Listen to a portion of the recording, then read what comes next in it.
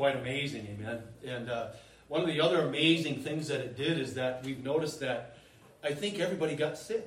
I mean, we kind of just spread that thing around, and what an amazing thing. So, but thankful we're gathered together this morning again, and we have the words of God in our hands, and again, just so thankful. It's been a while, brethren, since we've been in the book of Acts, at least 3 weeks now, and as you all know, we go verse by verse, expository verse by verse down through the books that we preach and teach. And so, just by way of remembrance this morning, or by reminder if you haven't been here, the last time we were here gathered together in the book of Acts, we remember that the Apostle Paul had just been stoned. He had just been stoned, and he had just been drugged outside the city by the heels of his feet. I mean, that's what the Jews would do. If any blasphemer, which they considered Paul to be, any blasphemer, they would stone him to death and then drag him by the heels of their feet out to the outer city limits of the city where they were at. However, brother, as we all know, and as we have seen here in the book of Acts, that the Holy Spirit of God was not finished with his preacher.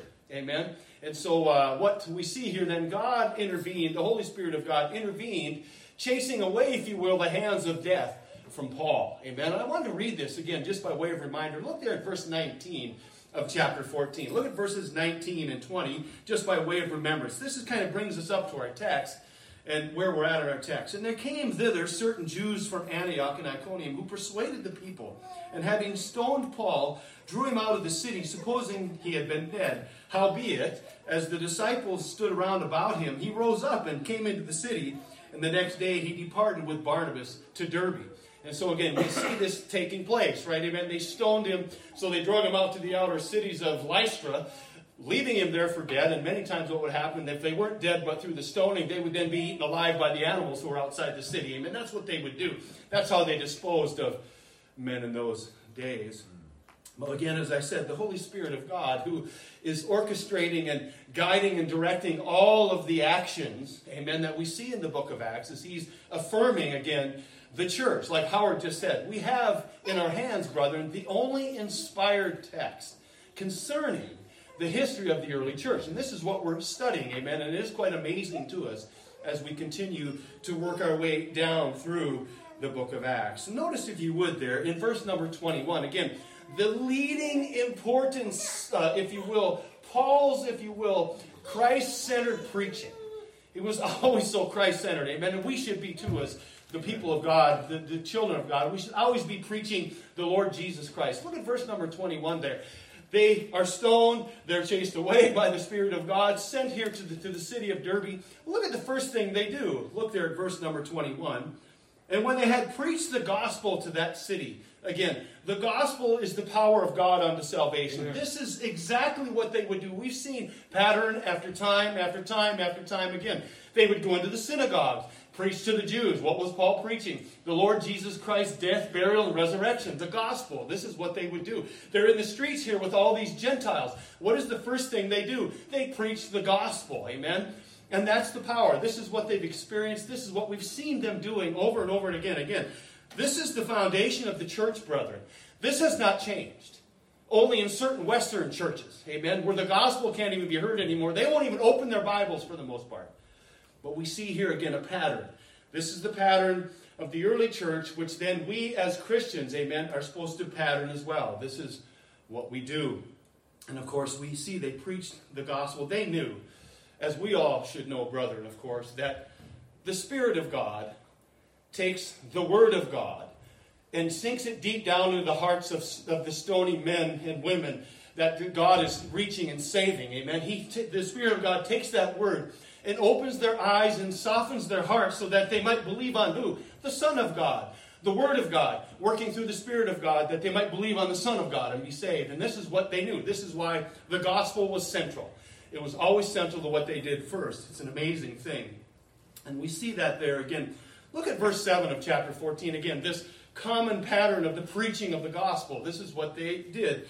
Look at verse 7. And there they preached the gospel. Look at verse number 25 of our text. Again, it's just the continual preaching of the gospel. Look at verse 25 there of our text. And when they had preached the word in Perga, they went down into Attalia.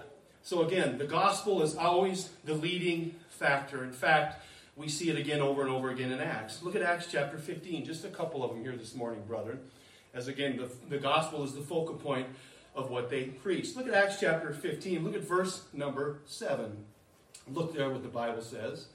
The Bible says, "And there had been much disputing. Peter rose up and said unto the men and brethren, Ye know that at a good time a while ago God made choice among us, that the Gentiles by my mouth should hear the word of the gospel and what? And believe." So again, that's the power of salvation, brethren. Again, as we know this, amen. It's unfortunate that men have turned away from the Bible, men who are supposed to be in the pulpit preaching the gospel, preaching that which alone saves. As we always say, don't we, brethren?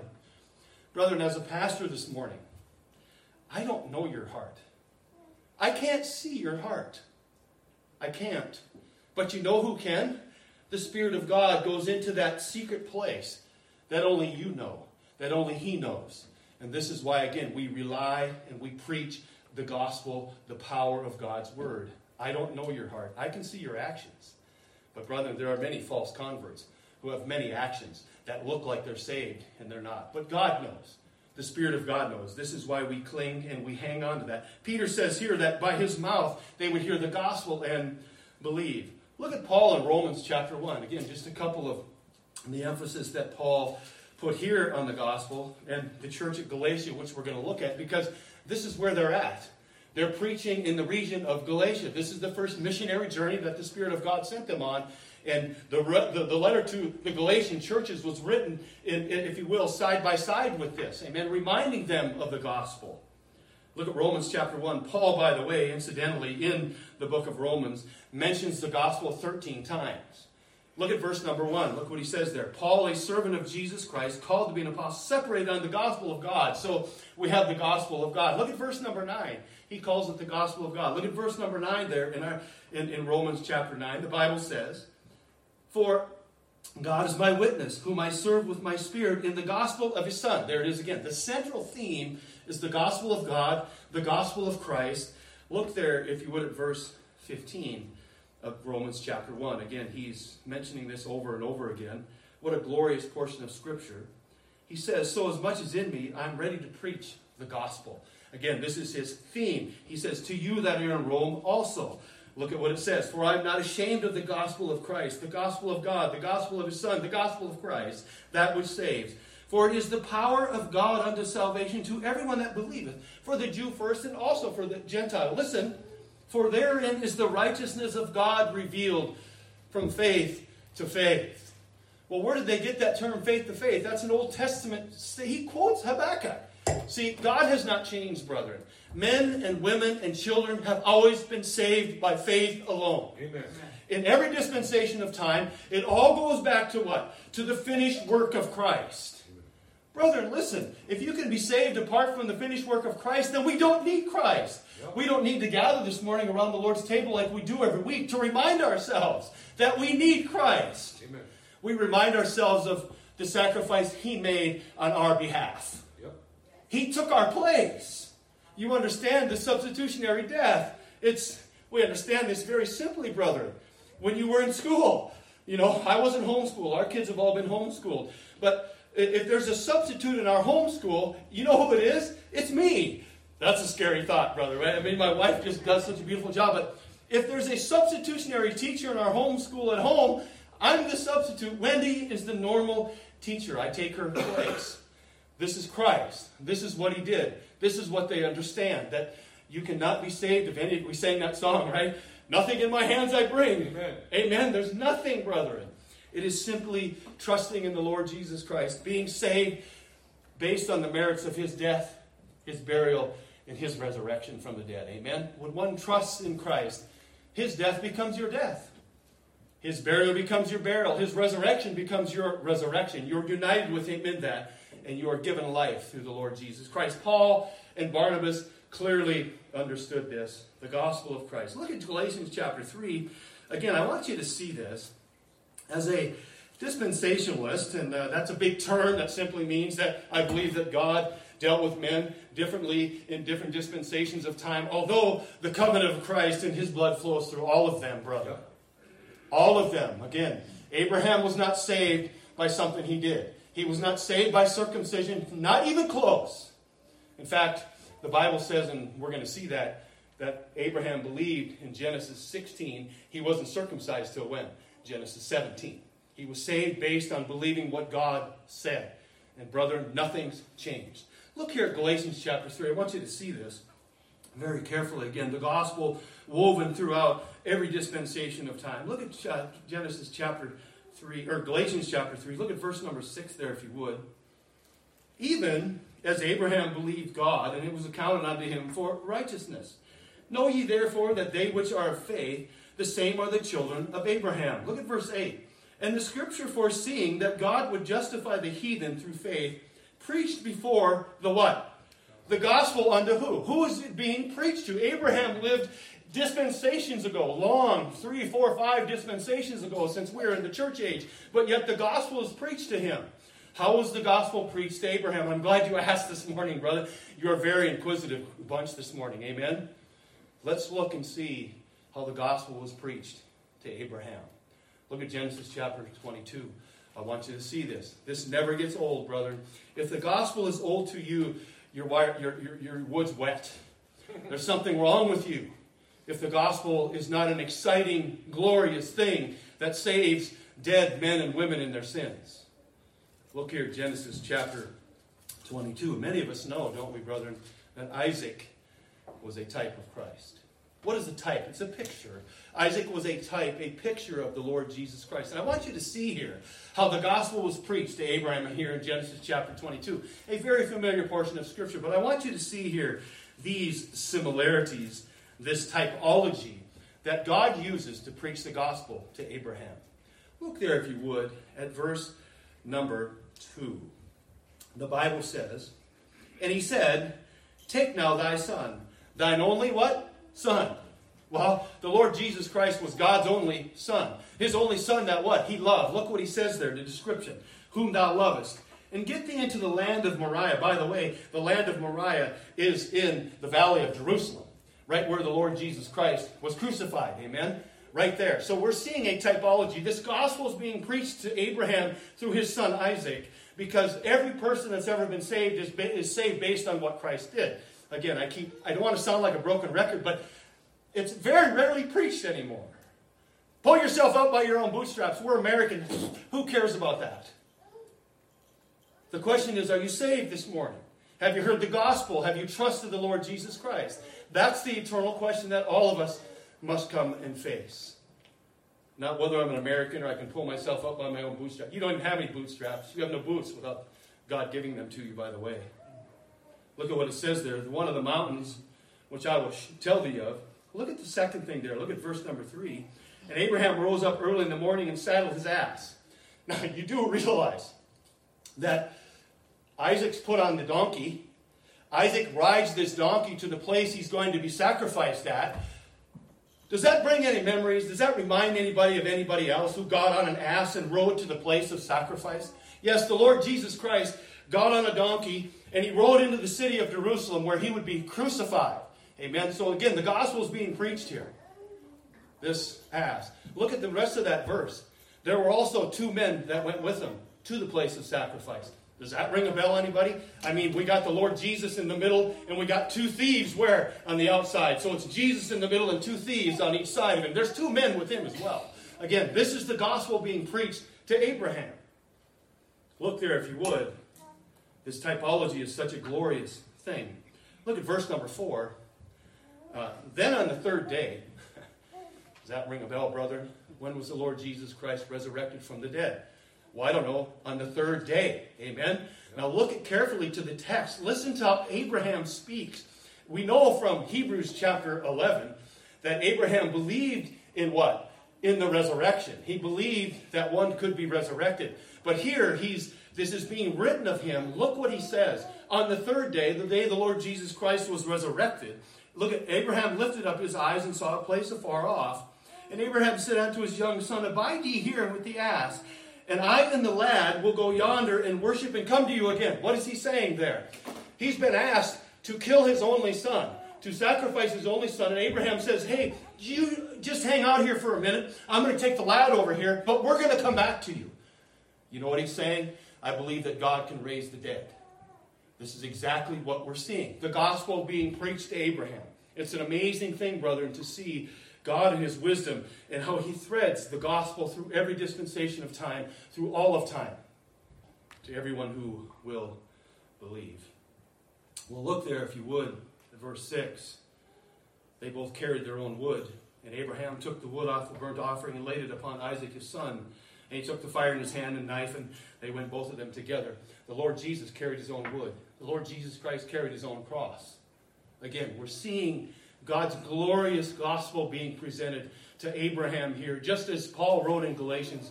God, foreseeing that he would save the Gentiles by faith, preached the gospel unto Abraham. And this is where it's being preached, right here. Look there at one more thing, and then we'll move on. We again see God's supply, and we see the substitutionary death of Christ here. Look at verse number 8.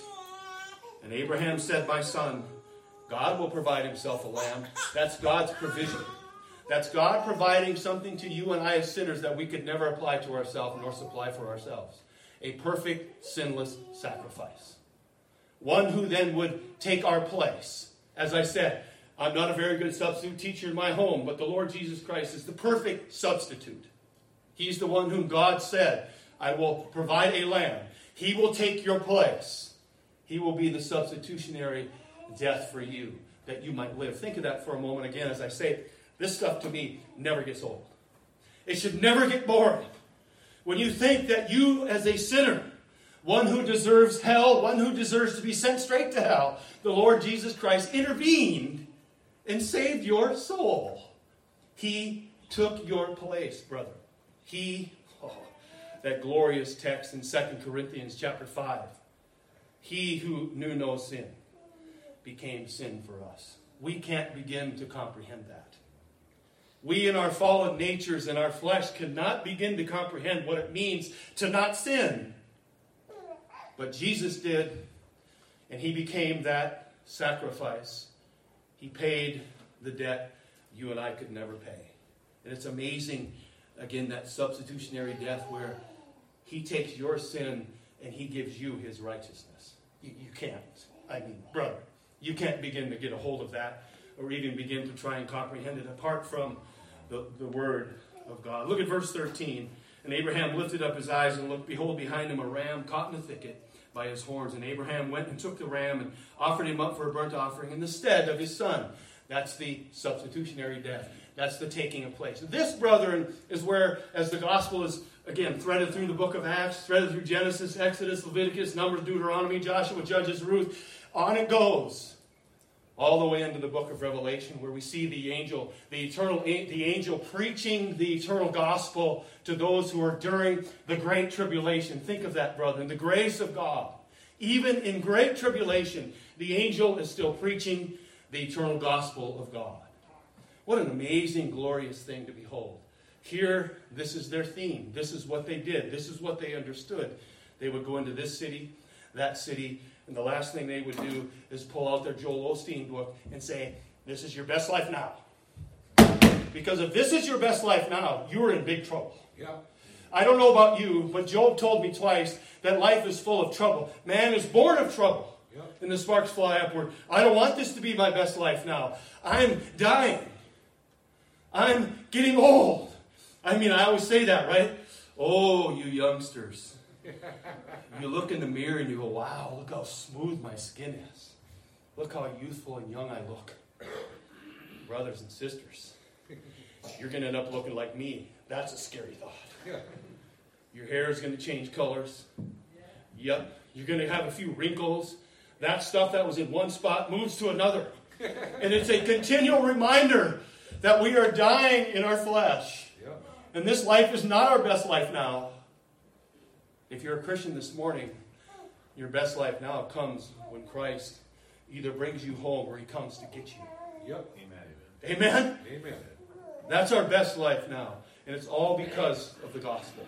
Amen. All because of what he's done. Not what you've done or I've done or anyone else. The power and tentacles of the gospel reach into every dispensation of time, brethren, to save every believing one. We use that term, whosoever. Whosoever believes shall be saved. Whosoever in every dispensation of time shall and will be saved by the blood of the Lord Jesus Christ. Amen? Now look what Paul does. Paul fulfills, again, the continuing of the great commission that Jesus gave unto us here in our text. Amen? The first thing you do, listen, the first thing you do is you preach the gospel, and if the Lord opens their heart to believe, the work begins. You understand this. Because the making of disciples is where the work is at, and that's one of the things that the church, quite frankly, has forgotten and moved away from. It's a stunning thing. It really is. Look there at our text. Look back there at Acts chapter 14. I want you to see this as he fulfills that which Jesus said in Matthew chapter 18. Go ye therefore and what? Teach, make disciples of all nations. Teaching them and baptizing them in the name of the Father, the Son, and the Holy Ghost. Paul is simply doing in our text what Jesus commanded him to do and what Jesus commands you and I to do. We're to preach the gospel. And brethren, if the Lord sees fit to save one, then we, as preachers of the gospel, have an obligation by God himself to minister unto that person, not to leave them alone, not to leave them as sheep out there for the wolves to come, which we're going to look at, but indeed to minister unto them, to disciple them. Look at verse 21 of Acts chapter 14. Look there if you would again. We're going to spend a little bit of time here this morning in verse 21. And when they had preached the gospel to that city, look at, and had what? Taught many. They had taught many. Now, brethren, again, this is the work. This is where the tire gets down on the ground. The gospel is preached. You have nothing to do with saving anyone, and neither do I. The gospel does that, but then we do have a responsibility, brother, as brothers and sisters in the Lord, to teach one another. Now that word taught is interesting here, brother, and you understand this. That word taught means to instruct one to become a pupil.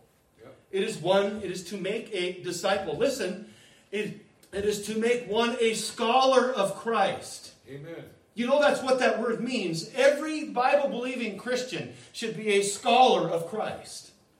A scholar, listen, you got what? Like me, I barely passed general math. And then you have guys that are in calculus and all this other stuff that I can't comprehend in my mind because God didn't design my mind that way. But for one to become a scholar of Christ, it is a glorious thing by God where he uses the preacher that, or the person that he uses to bring you to Christ. One becomes a scholar by studying the scriptures. One becomes a scholar by listening to the preacher and listening to fellow brothers who have been in the Lord for a while. It's quite an amazing thing. It really is. In fact, it's a lifetime of ongoing biblical instruction that never ends. That's why for me, you read things, and again, I've said this a million times, brother, you'll have to excuse me, but I read things in Scripture. Now, there's much of it I don't understand, but I believe it. Because it's in God's Word. I don't understand some of the things that God does. I'm finite. He is infinite. He is beyond knowing. But yet, He's given us the Holy Scriptures here. To read the Scriptures, to study the Scriptures, to be instructed. And by the way, this biblical instruction is by way of a shepherd's loving care and follow-up. This is so important, brethren. Look what happens here in our text. I want you to notice the cities that they go back to. The shepherds who just preached the gospel are now going back to those same cities. And you ask yourself, what's the big deal? So if I led somebody to the Lord in Bismarck, I'd just go back to Bismarck. Not under these circumstances you wouldn't, unless the Spirit of God puts this loving care for the sheep deep down in your heart. Look there if you would. Why is that such a big deal to us as they return to Lystra, Iconium, and Antioch? Again, very inquisitive. I'm glad you asked. Look at chapter 13. Look at verse number 50. You remember what happened to them in Antioch. And look at verse number 50 there, Acts chapter 13. What happened in Antioch? What's so amazing that they would go back to Antioch? Verse 50, but the Jews stirred up the devout and honorable women and chief men of the city and raised persecution against Paul and Barnabas and what? And expelled them out of their coasts. They were kicked out. The Jewish people expelled them out of their coast. Here's Paul going, as a shepherd of God, someone who loves the sheepfold of God. I don't care. I'm going back because this is something that's in the heart of a shepherd of God. It doesn't matter what took place. Remember back long, well, let's see, even older than me. Back when Calvin lived and back when some of these men lived, there was a plague that went through. And I mean, it was killing everybody. And you know what the pastors of that day did? They took turns. They said, I'll go to that home. I'll take the Lord's Supper to that person this week. Yep. And some of the pastors were dying as it was happening, and yet the shepherd's heart within them could not be stopped. When one is a shepherd, when God raises one to a shepherd, an under-shepherd, let me say, an under-shepherd of the great shepherd, but there's a love that he puts in your heart for the people whom you shepherd. This is what we see in Paul. It never left him, even to his dying day. He loved the churches, the people of God, and he would go at any expense to go back and to see. Look at chapter 14, verse number 1. Again, these cities that they left, they're going back to. Verse 14, verse 1, and it came to pass in Iconium that they went both together into the synagogue of the Jews, and so spake. And a great multitude, both the Jews and Greeks, believed. The Jews were having none of that. They were not going to let their people trust in the Lord Jesus Christ. But look at here. Look at verse number 5. After they preached the gospel, the Jews believed. Look at verse number 5. And when there was an assault made. Paul and Barnabas were assaulted. Can you imagine? Brother Keith isn't here. Look, this sickness we all got, it's an amazing thing. Everybody's just kind of took off. They're gone somewhere. But amen, I pray you're well. But listen, assaulted. Not only were they assaulted here for the preaching of the gospel in this city, going back to it. Look what it says. And then there was an assault made both of the Gentiles and also of the Jews with their rulers to use them despitefully to what? To stone them. So they were, in Iconium, they were assaulted and then they were threatened with stoning. Paul says, there's sheep there. I'm the shepherd of that sheep. I'm going back to preach to them to make sure that they're okay. And finally, we know the city that he just left to go to Derbe, he was actually stoned in. But he says, I'm going back. It doesn't matter. And brother, that only happens, again, as I said it before, when God puts in the heart of a pastor a love for his sheep and his people. This is what we are supposed to do. Not just preach to you. I like to preach. I like to preach to you, but I also like to be preached to. That's why we have other elders once a month preach. Because I like and I need to be preached to. I need to have the Word of God work effectually in my heart as well as I sit and listen. Amen? This is Paul's heart. This is his desire was to watch over those brethren. Now, brethren, again, I'm not going to deviate. But I want you to turn with me to John chapter 10. I want you to see how the Bible describes a good shepherd of God. Look at John chapter 10. And as we turn there, I want you to keep in mind that in chapter 9, right before this chapter, you remember that those who claim to be the shepherds of Israel, those who claim to love the shepherd, the nation of Israel, the people of Israel, they were the ones, you remember, that were evil and cruel to the man and his parents, the man who was born blind. You remember that? They were not the shepherds, nor did they care for those people whatsoever. And I want you to see how Jesus describes a shepherd who cares not for the flock. Not for 1 second. And again, this is the thing you have to be careful of. When you're looking for a church, when you're desiring, maybe God is moving you from a place that they don't preach the truth, and there's an unction from God to move into another place where the preaching of the Word is. How the shepherd handles the Word of God, what he thinks of God, how he preaches the Word of God, his essentialness, if you will, as Job. I need the Word of God more than my necessary food. How does the elder, the shepherd, view God's Word? This is what you must look at. Look at here how Jesus describes for you and I a shepherd who does not care for your soul. And again, this is so important for us to consider.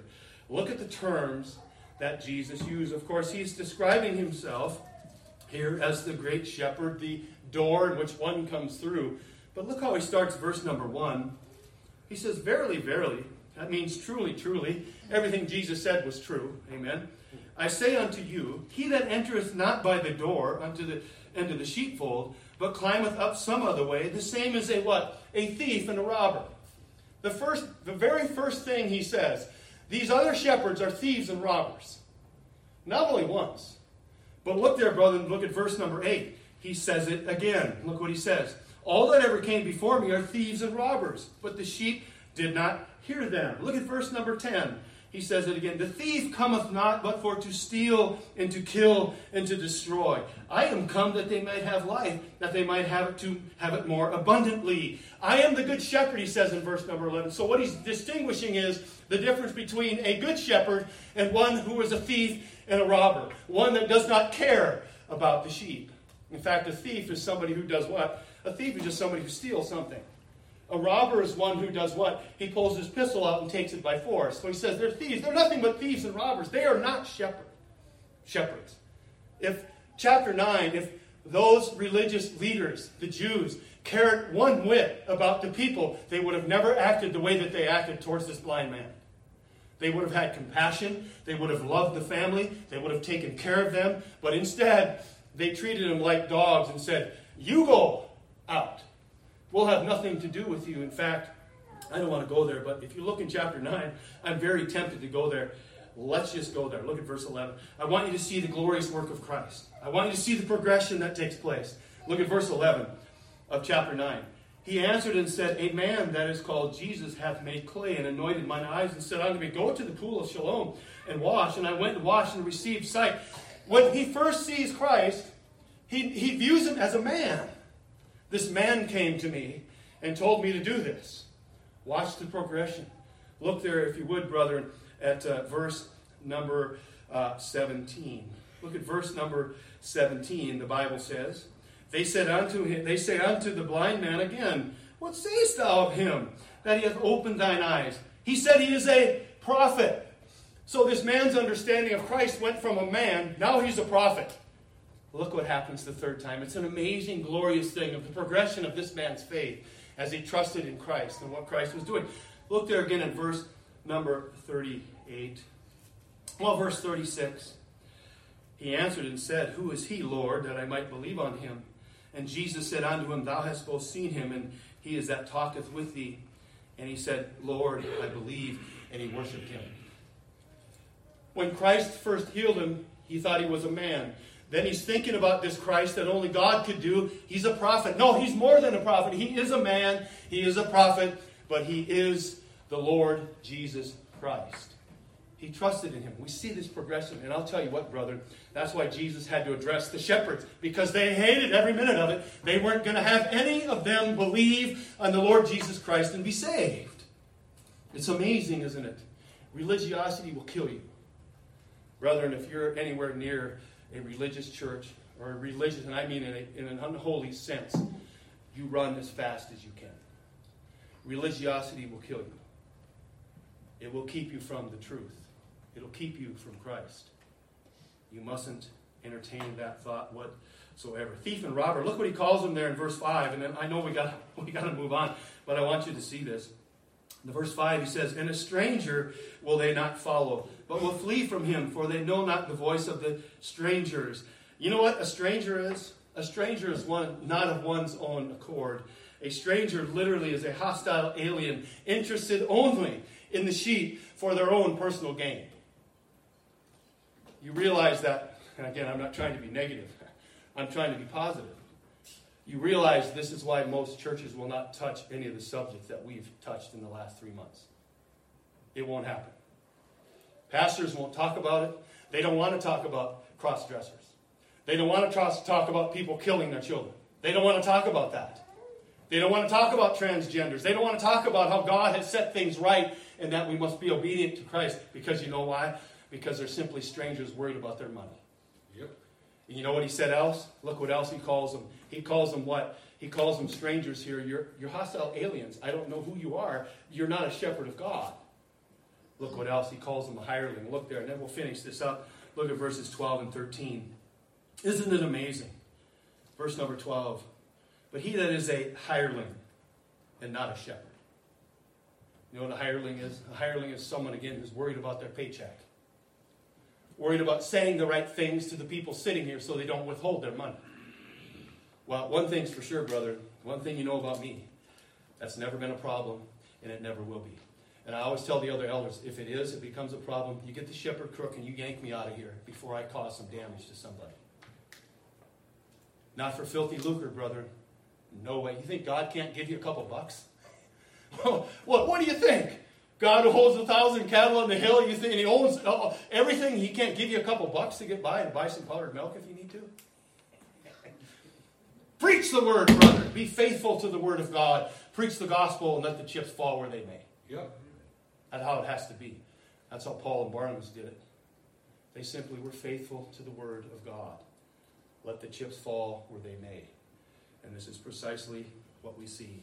Again, the Lord Jesus Christ, the Good Shepherd, tells us, here's a good shepherd, here's a bad one. In fact, God instructed Israel all through the Old Testament. We know this. But look at just one more, Paul's love and his desire. Look at Acts chapter 15. Look at this thing that never leaves him. His concern for the church. Look at Acts 15. Look at verse 35 and 36. Paul also and Barnabas continued in Antioch, teaching and preaching the word of the Lord with many others also. And some days after, Paul said unto Barnabas, let us go again and visit our brethren. There's that love, the shepherd's love for the people who he's teaching. Let us go and visit the brethren, he says, in every city where we have preached the word of the Lord, and see how they do. Now, brethren, let me just sidetrack for a second.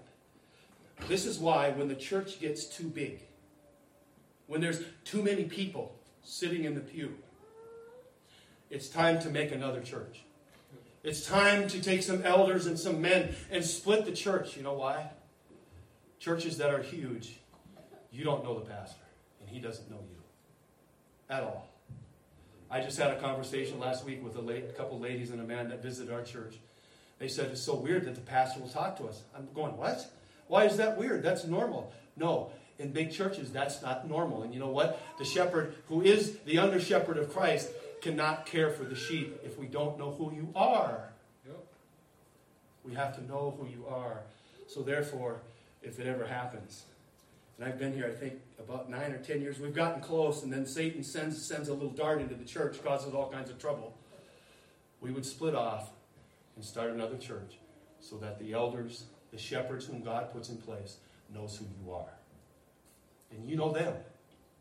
It's very important, brother. That's part of shepherding. And we can't do it if there's too many and you can't get together. Now look there again in verse number 22 of Acts chapter 14. Look at here. The shepherds' love and care for the apple of God's people. It never left Paul. Look what Paul says, though. So we've preached, we're checking up on them, and look what he does in verse number 22. Really, 3 things in this verse.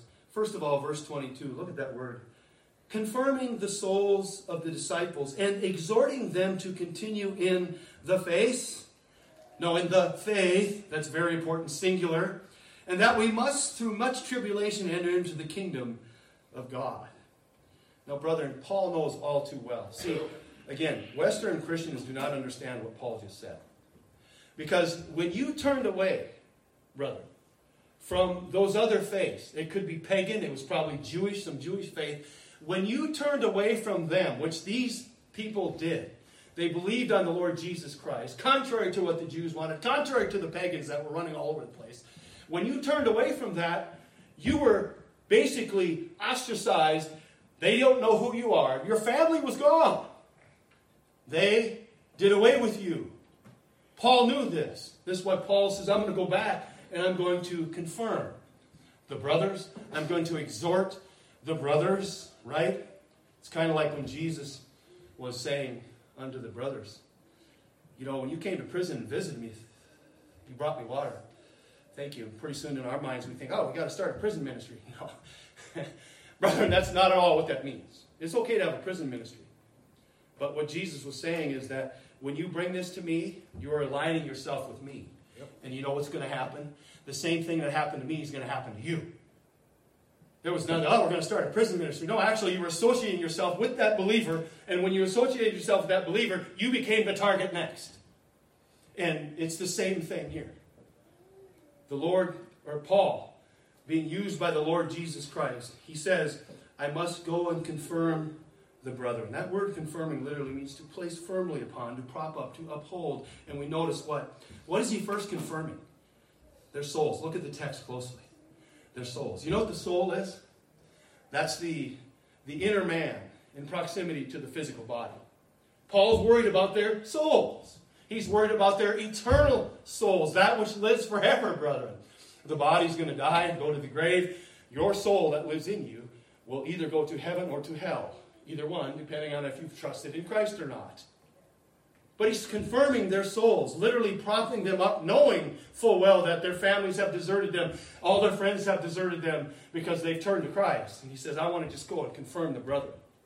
Not only does he want to confirm them, but also he wants to what? Exhort them.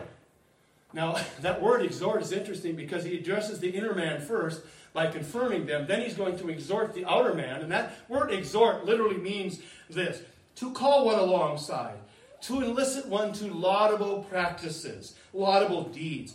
And what is that deed? To continue in the faith. So we have the inner man being addressed, Paul's concern, and then we have the outer man, hey, I'm going to exhort you, I'm going to laud you to good deeds, which is what? Following and keeping the faith. Brethren, this is so important. We live in such a time, in such a pluralistic society. It's stunning to believe. When we're out street preaching, it's amazing, isn't it, brother, what you hear. See, one God is just as good as another. Go stand and preach. Open your Bible. All I got to do is read the Bible in the street, and you're going to hear it. Right, Brother Harrison? Right, brothers? That's what you hear. What makes your God better than my God? All gods are the same. Oh, brothers, this has been perpetrated and pushed from the very beginning. In fact, Daniel Webster, who we all know, right? You know who Daniel Webster was? Yeah, he was one of our, great men in history. His brother was Noah Webster, the dictionary guy. His concern, he said this, in our documents, you realize that in our founding documents, in our Constitution, in the Declaration of Independence, you know who's not mentioned one time? The Lord Jesus Christ, not once. You hear Almighty, the Almighty, God, this kind of thing. You know what Daniel Webster said? He said, my brothers, I am very concerned that the Lord Jesus Christ has not been segregated out as God. Because what's going to happen is, if his name is not preached, if he is not preached as God in the flesh, the Savior of all mankind, we are going to become one of the most pluralistic societies in all of time. Oh yeah, we are one of the most pluralistic societies in all of time. One God is as good as another. It's a stunning thing. Not here, brother. Not with Paul. Not what Paul is doing. He's exhorting them. He's confirming the brethren. In fact, he's simply doing what Jude had to do. Look there quickly with me, if you would. Look at Jude, the book of Jude, real quickly. It's the same thing. Jude being led by the Spirit of God to write these glorious words down. And he was interrupted by the Spirit of God. You realize this? He was intending on doing one thing. The Spirit of God interrupted him, and look what he says. Here, if you would, in verse number 3. Jude, I always want to say chapter 1. Jude 3, there's only one chapter. Beloved, when I gave all diligence to write unto you the common salvation. See, there's one common salvation in Christ alone. There's no other gods. There's nothing else. It's him. It was needful for me to write unto you and exhort you, to call you alongside, to call you to what? To elicit these good deeds. To what? To contend for the faith which was once delivered to the saints. The faith. It's the same faith in Acts. The same faith today. It's the same faith that saves one. It's the same faith ever and ever and ever. It's the same faith. Paul, or simply Jude, is interrupted by the Spirit of God saying, hey, I wanted to say this, but I got to stop for a minute and tell you this. I need you to contend for the faith. Again, Paul and Barnabas, being godly shepherds, went back to confirm and exhort God's sheepfold, knowing full well that it is, brethren, no small thing. It is no small thing, those who are true believers, to walk with the Lord year after year, trial after trial, tribulation after tribulation. He knows that we need one another, brethren. We are sheep. We're not bears, as Spurgeon said. We're not bears out on our own. We are sheep, and we need one another. We gather together because we're sheep. That's what the Bible calls us metaphorically, and that's absolutely true. It is no small thing. It takes a confirmed soul and an exhorted faith. As he told them, we must go through much tribulation to enter into it. It doesn't say maybe. It doesn't say you might. It doesn't say possibly, it says you will suffer persecution. This is what we're seeing. This is what Paul's encouraging the brethren. If you're living godly, if you're living Christ-like, there's going to be some persecution coming your way. And brethren, believe you me, if it's not, you may want to ask yourself, why not? Look at here as we try and bring this thing to a close. Look back at Acts chapter 14. There's a lot here in these first verses.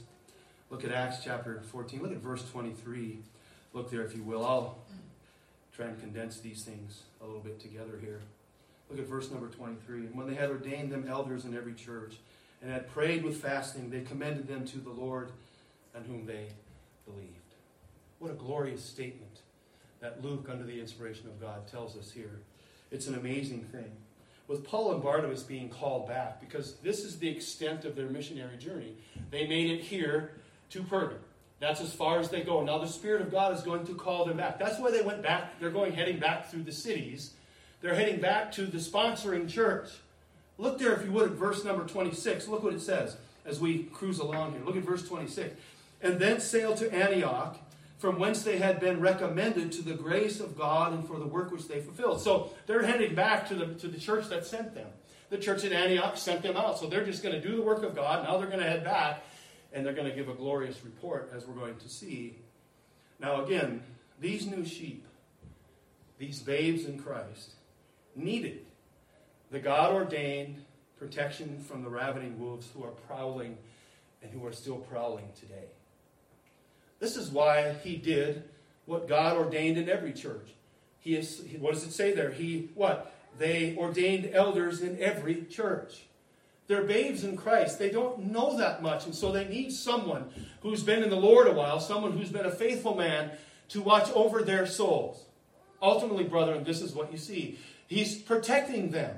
Because again, there's ravening wolves coming in and out there, dragging the sheep off right and left. And Paul says, as God ordained it, we need to put elders in every church, men who will care for our souls, men who will watch over our well-being, and there's no doubt about it. So they prayed and fasted, and he commended them unto the Lord, who is the great shepherd of their soul. Let's just look at a couple of them. Again, the care of the shepherd. Look at Acts chapter 20 as we bring this to a close. The care of the shepherd, being worried about the wolves who come and try and steal the sheep. This again was a desire that never left Paul. He was always concerned about the churches, always concerned about the brothers. Look there, if you would, at verse 26. He says, wherefore, he's getting ready to leave. He's got all the elders together. He called them together, the elders at Ephesus. And he says this in 26. Wherefore, I take you record this day, that I am pure from the blood of all men. I have not shunned to declare unto you all the counsel of God. He preached everything about God. Not just love. He preached judgment. He preached all of these things. All the perfect characteristics of God that go hand in hand. One works with the other perfectly. It's an amazing thing. He says, take heed therefore unto yourselves and to all the flock, over which the Holy Ghost hath made you what? Overseers, shepherds, to feed the flock of God, which he hath purchased with his own blood. And I know this, that after my departure shall grievous wolves enter in among you, not sparing the flock. Look at their description. It's when a wolf comes in from the outside, you see it. You can see them ravaging and what they're doing. You see them when they come in. But look what he says. Not only do we watch from without, we must watch from within. Look what he says. Also of your own selves shall men arise, speaking perverse things to draw away disciples after them. So they're going to look like us. They're going to smell like us. Well, you don't want to smell like I do. They're going to look like us. They're going to act like us. But they're not us. They have one thing in mind. They are the shepherds Jesus talked about. They're the wolves that don't care about the flock. Look what he says. Look at the care that Paul then tells the shepherds to give unto the sheep. Therefore, look at here, brethren.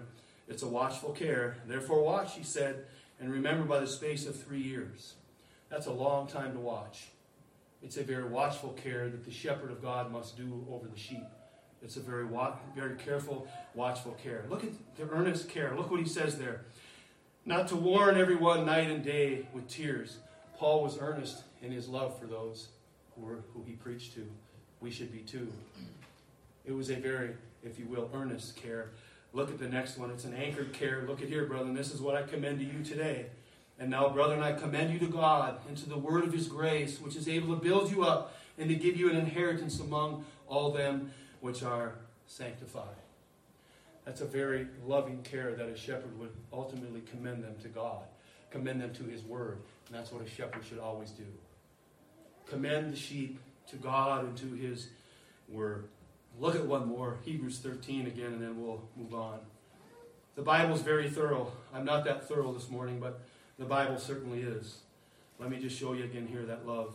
Hebrews chapter 13, look at verse number 17. And again, brethren, this is something that the churches know nothing about.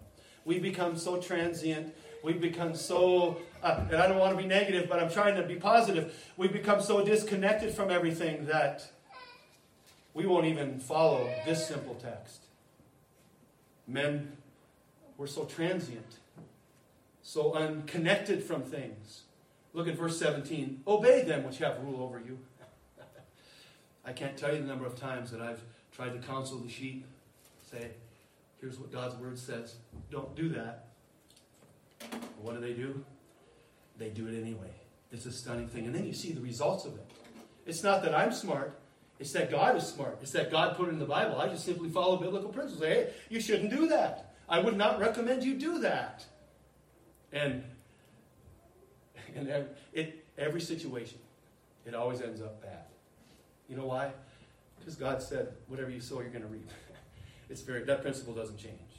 Obey them that have rule over you, and submit yourselves. There's another word they don't like, people don't like. For they watch over your souls, as they that must give an account, that they may do it with joy and not with grief, for it is unprofitable for you. Brethren, when the shepherd whom God is, the under shepherd whom God has put over you, when they come, or when you ask them for biblical counsel and advice, it's good to listen to them, because you know what? It puts them what? Grief. You have no idea how wore out I am from seeing things happen. 25 years of preaching. I'm getting wore out. Well, I'm getting aged too, but you get wore out from seeing people, your own children sometimes. They come to you and say, here's what God said, don't do that. And they do it anyway. Stunning. And it wears you out, brother. You deal with your own issues. You deal with everybody else's issues. That's why there's always a plurality of elders. I can lean on Howard. I lean on Dean. Most of my preaching has not been that way. It's been me. And I'm not saying me in a weird way. It's an unbiblical way. God never designed the church to have one pastor. It just isn't designed that way, because one pastor can't do it. He can't take care of everybody. Again, this is how the scripture lays it out. Look at verse 20. Now the God of peace that brought again from the dead our Lord Jesus, that great shepherd of the sheep, through the blood of the everlasting covenant, make you perfect in every good work to do his will, working in you that which is well-pleasing in his sight, through Jesus Christ, to whom be glory forever and ever. Amen. Again, the under shepherd points you to the great shepherd, that he might transform you and make you more and more into the image of Christ. And we do that not to lord it over you, as Peter said, not for filthy lucre, brother, because we love you. Because we desire to see, as Paul saw, that the sheep would be commended to God and that they would be transformed into the image of Christ. That's why we do it. And as a shepherd, as an elder, if you're looking for power, if you're looking for those kind of things, keep walking. Because this is anything but power. People think, you got to obey him, we got to submit to him. He's just a power-hungry Hitler, which I've been accused of being. Putting the church back in the proper order. I was accused of being a Hitler. No, actually, I'm just trying to follow Scripture and then simply have those come on board that the Lord has sent to help us in that. You can't carry the load. You were never designed for that, and neither was I. Look here as we close. Look at Acts chapter 14, verses 27 and 28. And we'll close with this. Everybody, one more verse. I have a bad habit of doing that, amen? Look at verses 27 and 28, and we'll close. They're headed back. Look what they do. And when they were come and had gathered the church together, they rehearsed all that God had done with them, and how he had opened the door of faith unto the Gentiles. And there they abode a long time with the disciples. What a glorious thing. After arriving back in Antioch, as the Spirit had led them, They gathered their sponsoring church to give an account for what God had done through them. Look at that. God opened the door to the Gentiles. God used us in this fashion. All the glory was given to God. Amen? All that God did through them. But they are giving an account to a local church. Do you understand this, brethren? Again, this teaching about the local church, again, I'm sorry, but I guess I go off on tangents once in a while. But again, this is one of the sad realities in the Western churches, is that they closed their first missionary journey with a glorious report. Brethren, they closed it to a church that they were accountable to. Paul, the apostle. He who wrote 2/3 of the New Testament Bible that we have was accountable to a local church. Do you understand the depth of that? One, as a believer, should be accountable and be a member of a good, Bible-believing church. One that you can be held accountable in, and one that I can be held accountable in. The same rules apply to the pastor. That's the beauty of it, isn't it, brethren? The same principles that apply to you apply to me. I'm not above it. I am accountable to you, just as you should be in a good, sound, Bible-believing church, accountable to the elders. That's a 2nd and 3rd century thing, where to live a godly life in front of them. And you have to speak. See, this lifestyle evangelism doesn't work because Mormons live good lives. You got to be speaking the gospel. Yeah. It's a different Jesus. You understand that. We're not all the same. It was funny, and then I got to stop. I know. But last year, or maybe it's 2 years ago now, time flies. You remember when Mitt Romney was running and everyone, oh, we're all the same, and Glenn Beck's going around preaching in all these churches. No, we're all the same. And finally the president of the Mormon church had to stand up and say, we're not all the same. We don't have the same Christ. No, we don't. We do not. The Christ of the Bible is the Savior, not Satan's brother. Not saying that black people are condemned. You know, they had to change their doctrine because that's what they taught. Study. In fact, the last Mormons that came to my door, I used that, said that to them. See, the Bible never changes. Your doctrine does. Oh, what do you mean? Well, you changed your doctrine because you used to say that black people are cursed. Ooh, they ran faster than they could run. Because they know it's not true. It's not the same Christ. It is another Christ, another Spirit, another gospel, but not this one. Not the one here. And again, let us consider, brethren, as we are gathered together. Most people are not saved in huge crowds. They are not. So, again, normally it's one by one. So you ask yourselves this morning, what difference does it make if we hand out a gospel tract to somebody? What difference does it make if I am in the restaurant and I leave a gospel tract, or I speak to someone there one-on-one, which we do on a regular basis? Every Christian should. What difference does it make to that one person? Well, you've heard the old story about the man on the seashore, in the sand, and all thousands of starfish had been washed up onto the sea, and he's walking along the sea, the sand, and he's tossing one in, and he tosses another one in, tosses another one in, tosses another one in, and a little boy's watching him, and he comes up and he says, "Sir, what are you doing?" And he says, "Well, I'm throwing these starfish back into the sea." And he said, "Well, what difference does it make? There's thousands. What difference does it make?" And the man reached down and he threw another one in, and he says, "It made a difference to that one. It meant life to that one." And he threw another one in, it means life to that one. Brother, what difference does it make? People are won to Christ one by one most of the time. And it makes a difference because it means life to them. Amen? So our focal and our really the principles that we should live by are the principles of Scripture. Because, brethren, it does make a difference. One by one by one. Let's pray. Father, this morning we have been blessed to hear your word, the teaching of your word. 2/3 of the world woke up this morning not having the Bible. We are so blessed beyond measure.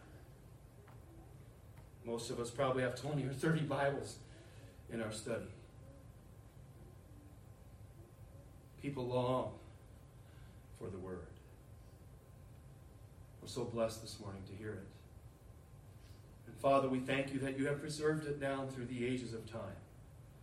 That is as powerful today as the author of Hebrews wrote.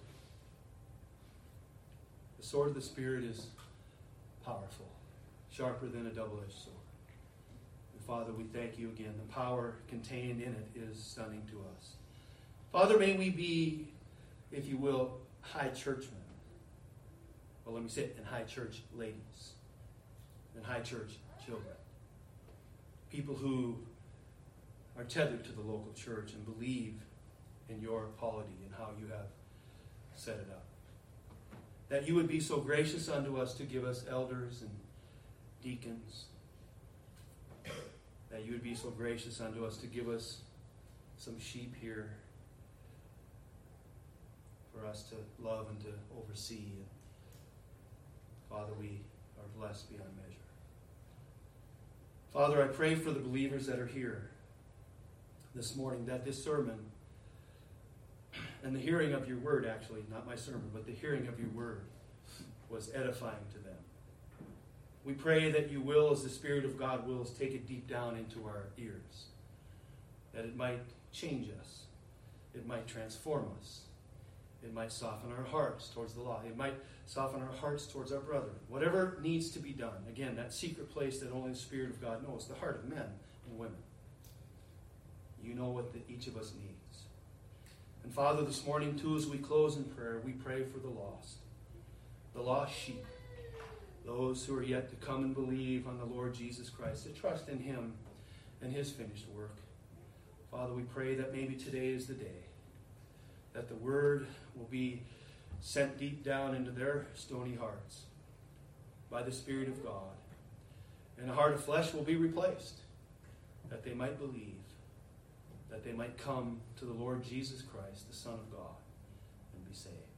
And Father, now as we gather around the Lord's table, again, we are reminded of the great price that was paid, a debt we could never pay. And we thank you now in Jesus' name, and all God's people said, amen.